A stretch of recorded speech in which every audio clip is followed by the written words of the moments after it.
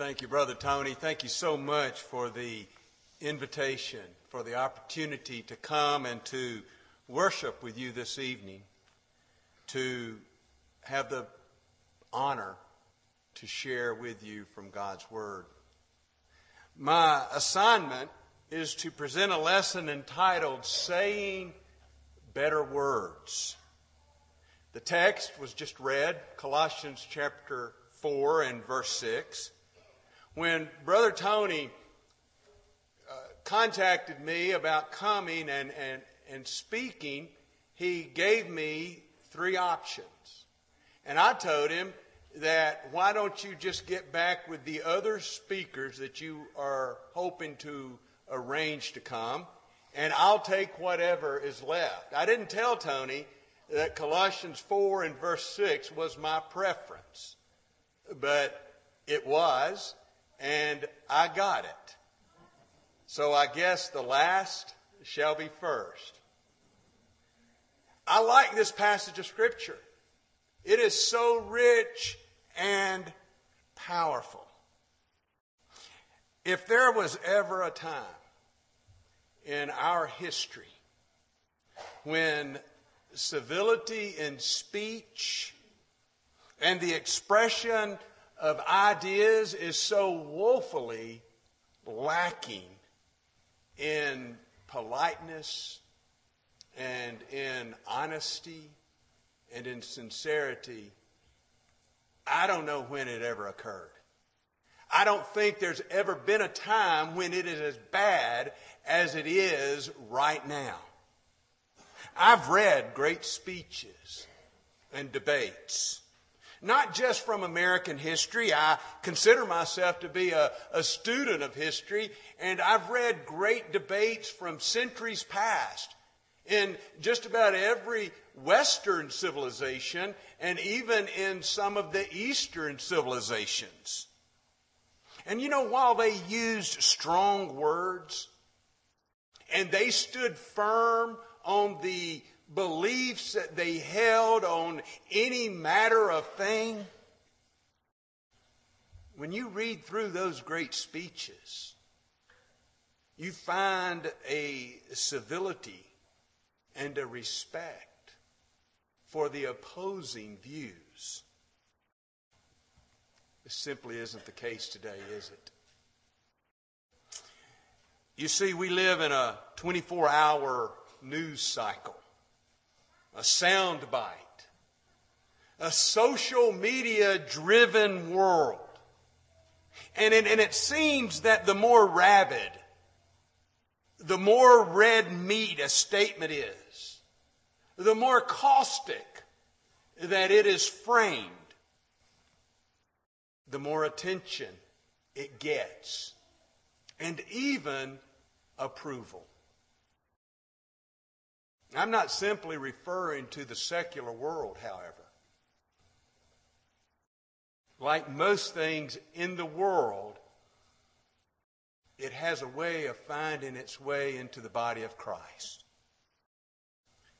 And I have found and experienced, and I'm sure that you have, such language in the Lord's church.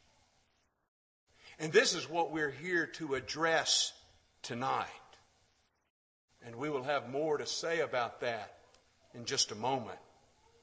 But you see, God knew that human beings would have challenges when it came to speech, or how it's typically phrased in Scripture, with our tongue.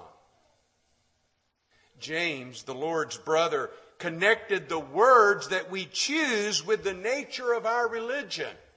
In James chapter 1 and verse 26, if anyone among you thinks he is religious and does not bridle his tongue, he deceives his own heart, and this one's religion is useless. God puts a lot of weight on the words that we use. If you turn over to James chapter 3, there James starts by issuing a warning for teachers and says, you face a greater or a stricter judgment. But then he makes the obvious statement, for we all stumble in many things, and if anyone does not stumble in word, he is a perfect man, able also to bridle the whole body. Indeed, we put bits in horses' mouths that they may obey us, and we turn their whole body. Look also at ships, although they are so large and are driven by fierce winds, they are turned by a very small rudder wherever the pilot desires. Even so, the tongue is a little member, and it boasts great things. See how great a forest a little fire kindles. And the tongue is a fire, a world of iniquity. The tongue is so set among our members that it defiles the whole body and sets on fire the course of nature. And it is set on fire by hell. James really captures the challenge that we humans have with the tongue. Some scholars suggest and have even coined the expression that James is the New Testament Proverbs for the style in which it is presented. And sometimes you have just really quaint, basic, practical statements. But it is Proverbs where we find a wealth of information. And really, about the tongue that really does not need any commentary or editorializing upon it, because the statements speak for themselves. And we've all heard many of them. And we've all probably nodded in agreement when we've heard them, both on how to speak and what not to speak, or how not to use our tongue. For example, the mouth of the righteous is a well of life, but violence covers the mouth of the wicked. Proverbs 10 and verse 11.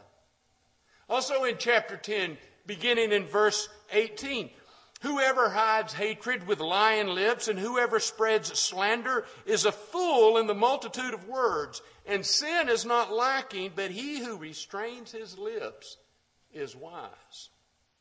The tongue of the righteous, listen to this, is choice silver. The heart of a wicked one is worth little. The lips of the righteous feed many, but fools die of lack of wisdom. And then over in chapter 12 and verse 13, a talebearer reveals secrets, but he who is of a faithful spirit conceals the matter. In chapter 13 and verse 3, he who guards his mouth preserves his life, but he who opens wide his lips shall have destruction. Chapter 15 and verse 1 perhaps is the most familiar. And I know on my part, I have not always applied it.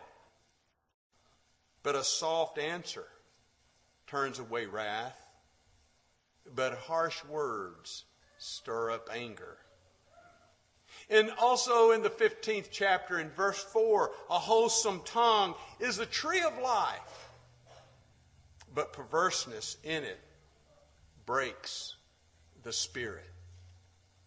A man has joy by the answers of his mouth, and a word spoken in due season, how good it is. Proverbs chapter 15 and verse 23. Death and life are in the power of the tongue, but they that love it shall eat the fruit thereof. Proverbs 18 and verse 21. And on we could go. Because Proverbs is rich in providing for us common sense, practical things that we can apply as we, as Christians, need to guard our tongue, because we want our Christianity, our religion, to be genuine, don't we? We want it to be real. I see in the list of topics where one speaker has already spoke about the nature of our lifestyle. Colossians chapter 3 was the text given. How we ought to conduct ourselves as Christians. When I was in the school of preaching, I learned that there are two components to evangelism. The first component is affirmation evangelism.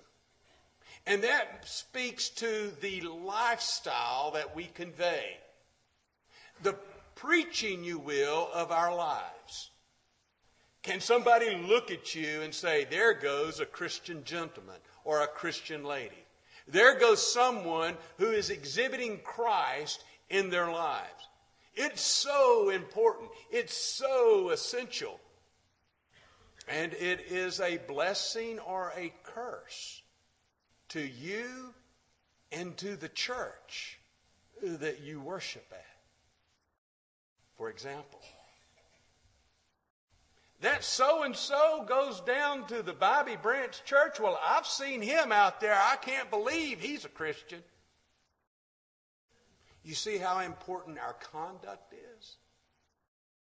Well, our speech is part of our conduct.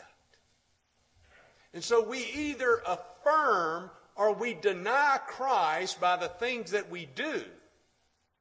And we know that aspect of affirmation evangelism is important, because if I live my life recklessly, if I do not present Christ in the things that I do, the moment I bring up Christ in my conversation, no one's going to be interested. Or if they find out that you go to such and such place to worship, it really makes Brother Tony's job more difficult. Well, I would never go to a church where that person's a member. Our lifestyle is important. But we must also be able to speak about Christ. And we're in a much better place to do it if our life reflects Him. If we are Christ-like in our character. That is spoken of as proclamation evangelism. And I really do believe that that is at the heart of what the apostle is writing about here in Colossians chapter 4. The key word in this context is not in the verse 6, but I believe that it is in verse 5. When he says, walk in wisdom toward those who are outside, or as the King James Bible puts it, I'm reading from the New King James, without. Who's he speaking of? He's speaking of people who are not members of the church. People who have not obeyed the gospel of Jesus Christ. People who have not been immersed for the remission of their sins. That's what we want to see happen. That's what we are left here to do. Go, therefore, and make disciples of all nations, baptizing them in the name of the Father and of the Son and of the Holy Spirit, and teaching them to observe all things whatsoever I have commanded you. That's what we're here for. We do that by the life that we live and the conversation that we have. These two things must be in harmony. But we must also know how to speak about Christ. That is so very, very important. But before we look in detail at verse 6, I want us to appreciate the context of the letter that Paul writes to these Christians in Colossae. He's emphasizing the preeminence of Christ. If you turn back to chapter 1 and read verse 18, he says, and he is the head of the body, the church, who is the beginning, the firstborn from the dead, that in him, or that in all things, he may have the preeminence. Christ is to be preeminent in everything. He's to be preeminent in our lives. Chapter 3. But he is to be preeminent in our speech as well. In the things that we talk about. I use the Atlanta Braves. I see a young man back there that is going through the season as woefully as I am. Got the worst record in baseball. Maybe they will do another from worst to first next year. I love to talk baseball, and I love to talk about the Atlanta Braves. Now, I'll be honest with you, I've not been reading the box scores as much this year because there's not a whole lot to read. But back in the day, boy, I could carry on a conversation about the Braves. Why?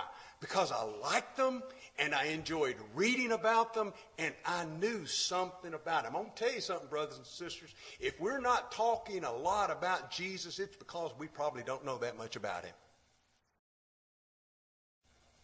He ought to dominate our conversation. He ought to be what we talk about more than anything else. And he will be if we're connected to him. He will be if we know him. And we truly are connected with him. He should have preeminence in every aspect of our lives. He has preeminence in all things, is what the Apostle Paul declares.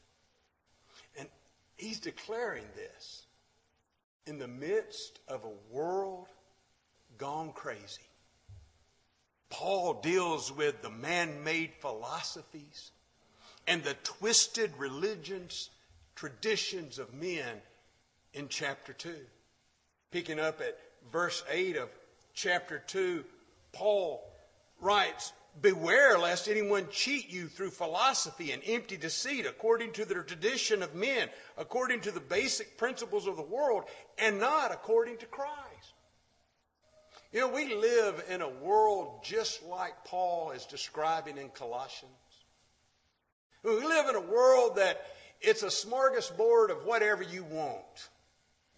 And we have some folks in the church who's even suggesting that it's a pick and choose and forget everything else.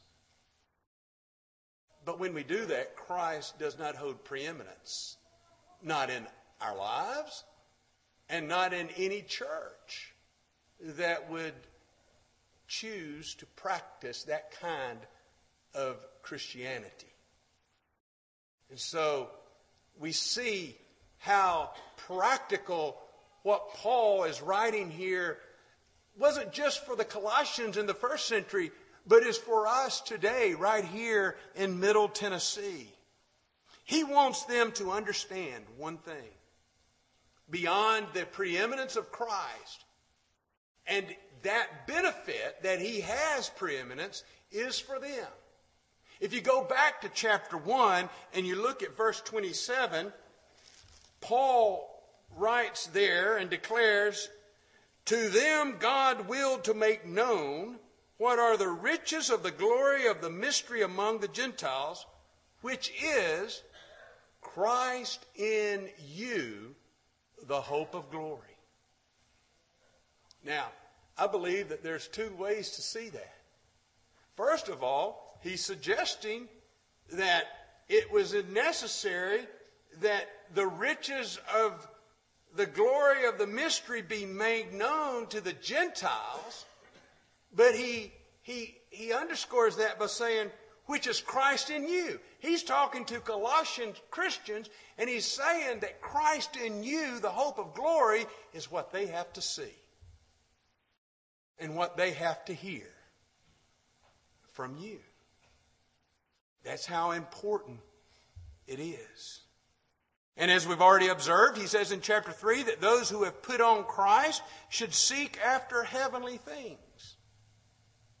And then he proceeds to present wonderful, practical, inspired instructions on how to achieve that heavenly mindset.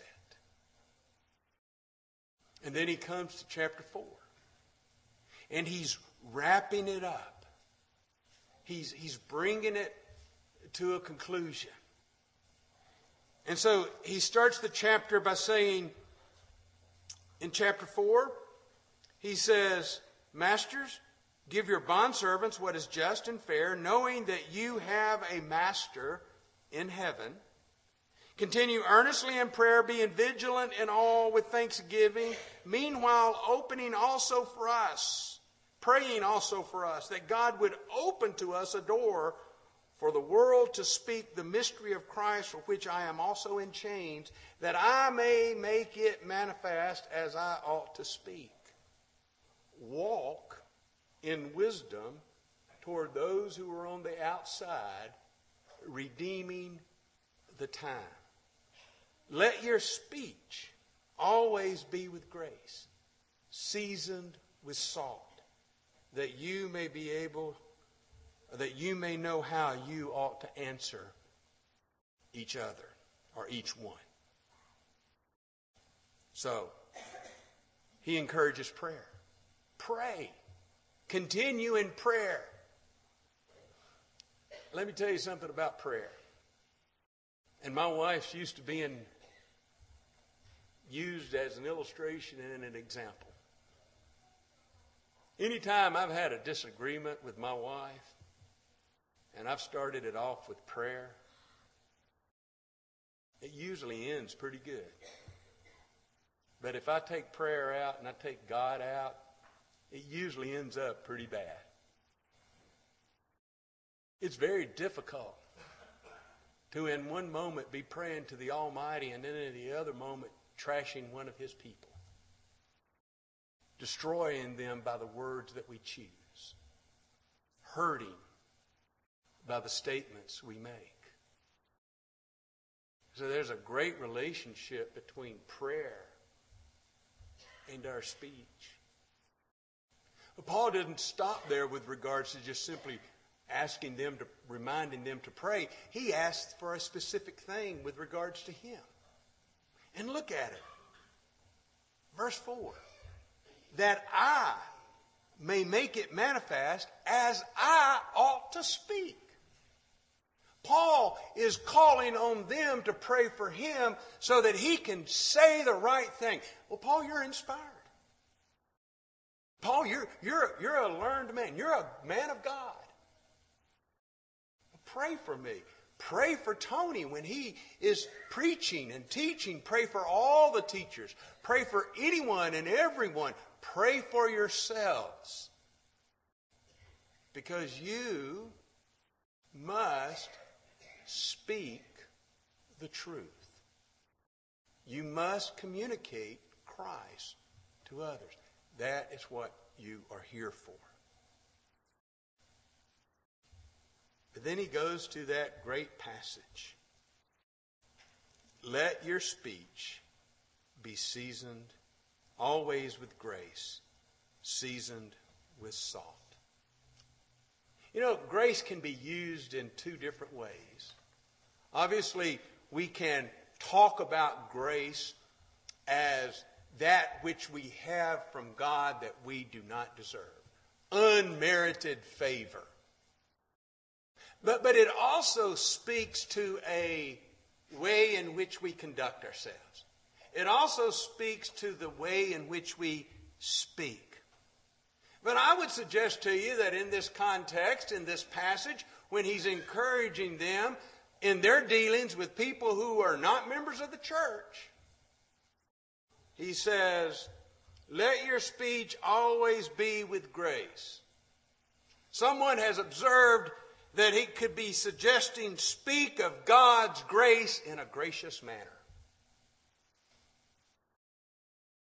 Is there any other way that you can talk about God's grace than a gracious manner? Well, what does that mean? I think we all know the difference between being gracious and ungracious in our speech. And so you can take everything that's tied up into that expression, gracious speech, and know when you are speaking that way and when you're not. And if you don't know the difference, then seek out help. Because this is not a suggestion. Paul is not saying here, if you choose to speak, let your speech be with grace. No, it's an expectation. This is an explicit statement. This is, if you will, a direct command. Let your speech always be with grace, seasoned with salt. Salt provides two things. It provides flavor and it preserves. And we're very familiar with what Jesus had to say about conduct in the Sermon on the Mount. When he says, you are the salt of the world, are the salt of the world. Do what?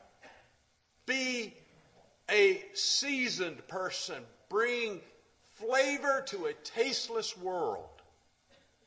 What did he say about salt that has lost its flavor? It's good for nothing. The only thing it's good for is to be thrown out and trampled under feet. They would put salt on pathways that had lost its flavor to absorb moisture. We know that occasionally, don't we? When we put salt on the roadways during icy and cold weather. Our lives, our conduct, as well as our speech, need to be of a preserving nature and of a nature that brings flavor, godly favor, righteous favor, reflecting Christ by the things that we say and how we say them. There's a big difference between having your speech seasoned with salt and using salty language. And I think we know the difference, don't we? We're pretty mature people, most of us. And we know the difference. He goes on, that you may know how you ought to answer each other, or each one. I keep wanting to say each other but this is not one of those one another passages. Typically, one another passages is Christian. This is each one. Which each one that you come into contact with who's on the outside. Those who are not yet members of the church, those who have not obeyed the gospel that you come into contact with, each one, you need to be certain that your speech is with grace, seasoned with salt, and that you know how to answer that particular person. You don't talk to everybody the same way. I raised 2 daughters, completely different.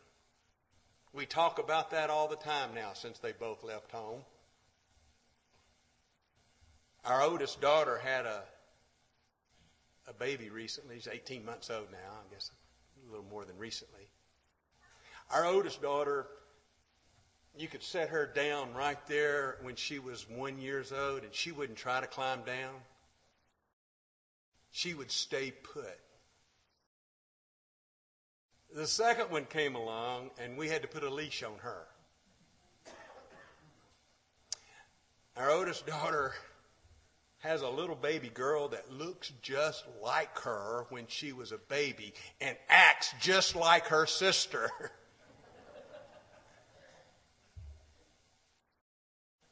I have my sister's baby, she says. And she really does. I learned a long time ago that I have to talk with one differently than I had to the other. I just had to look at the oldest one like I was about to wear her out, and tears would well up in her eyes.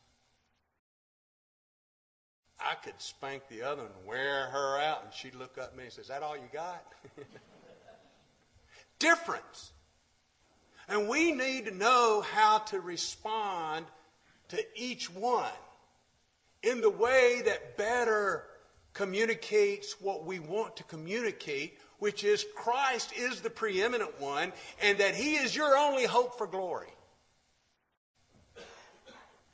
Jude gives us a hint in his epistle on how to contend earnestly for the faith. He says with some folks, you got to jerk them out of the fire.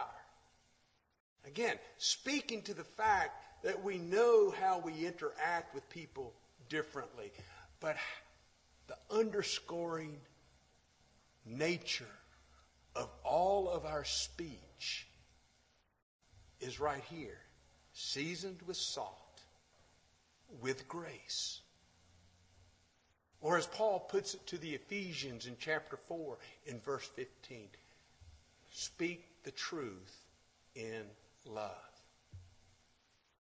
You know why that's so important? Because if you're talking to somebody who's not a member of the church, who have been brought up with some man-made philosophy or a tradition of men, and when they come face to face with truth, it is unsettling.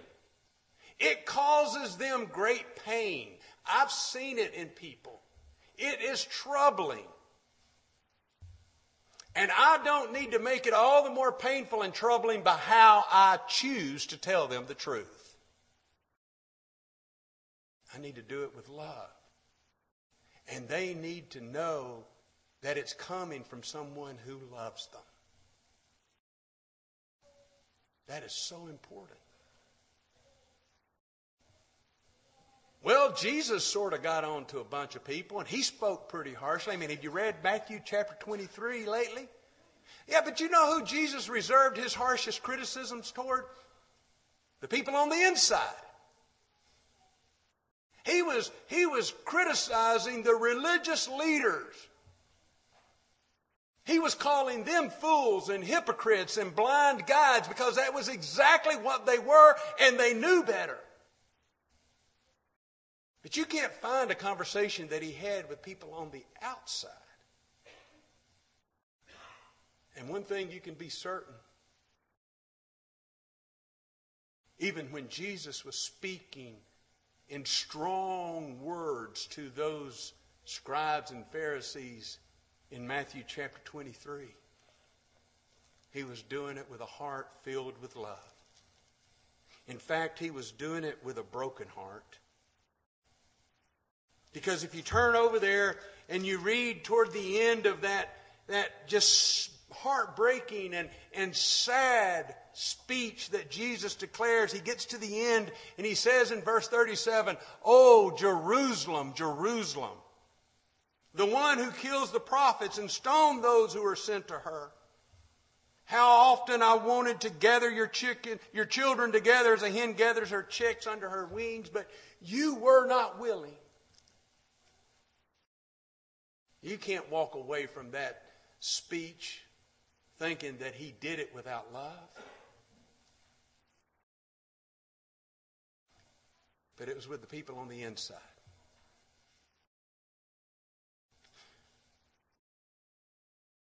We live in a time and an age where we are being confronted with things that I know most of us never thought that we would ever be confronted with.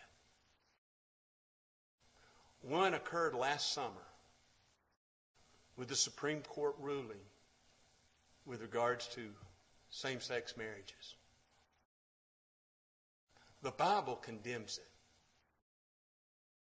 Not only the book of Leviticus, in the Old Testament, we're not under the old law, but you can't read Romans chapter 1 and not see that it is an abomination to the Lord. But I want to say this, and I want you to understand, based on everything that we said tonight, and anybody who knows me knows how strongly I feel about the sin of homosexuality. But I have heard some of the harshest, meanest, some of the worst comments come from my brethren about homosexuals. And it usually begins with, well, we love the sinner, but we hate the sin. And then when they get finished saying, you don't know if they don't hate the sinner, because it certainly sounds like it. Shouldn't we be as disgusted with multiple marriages that are unscriptural as we are with homosexuality? And yet we almost accept that today. Both are an abomination to God. Absolutely, we need to stand for the truth, but let's convey the truth in love. Let's not be a proclaimer of red meat diatribe. But let's choose our words carefully so that when we finish and we walk away, someone might say, well, I disagree with everything that he said, but he spoke it in a kind and loving way.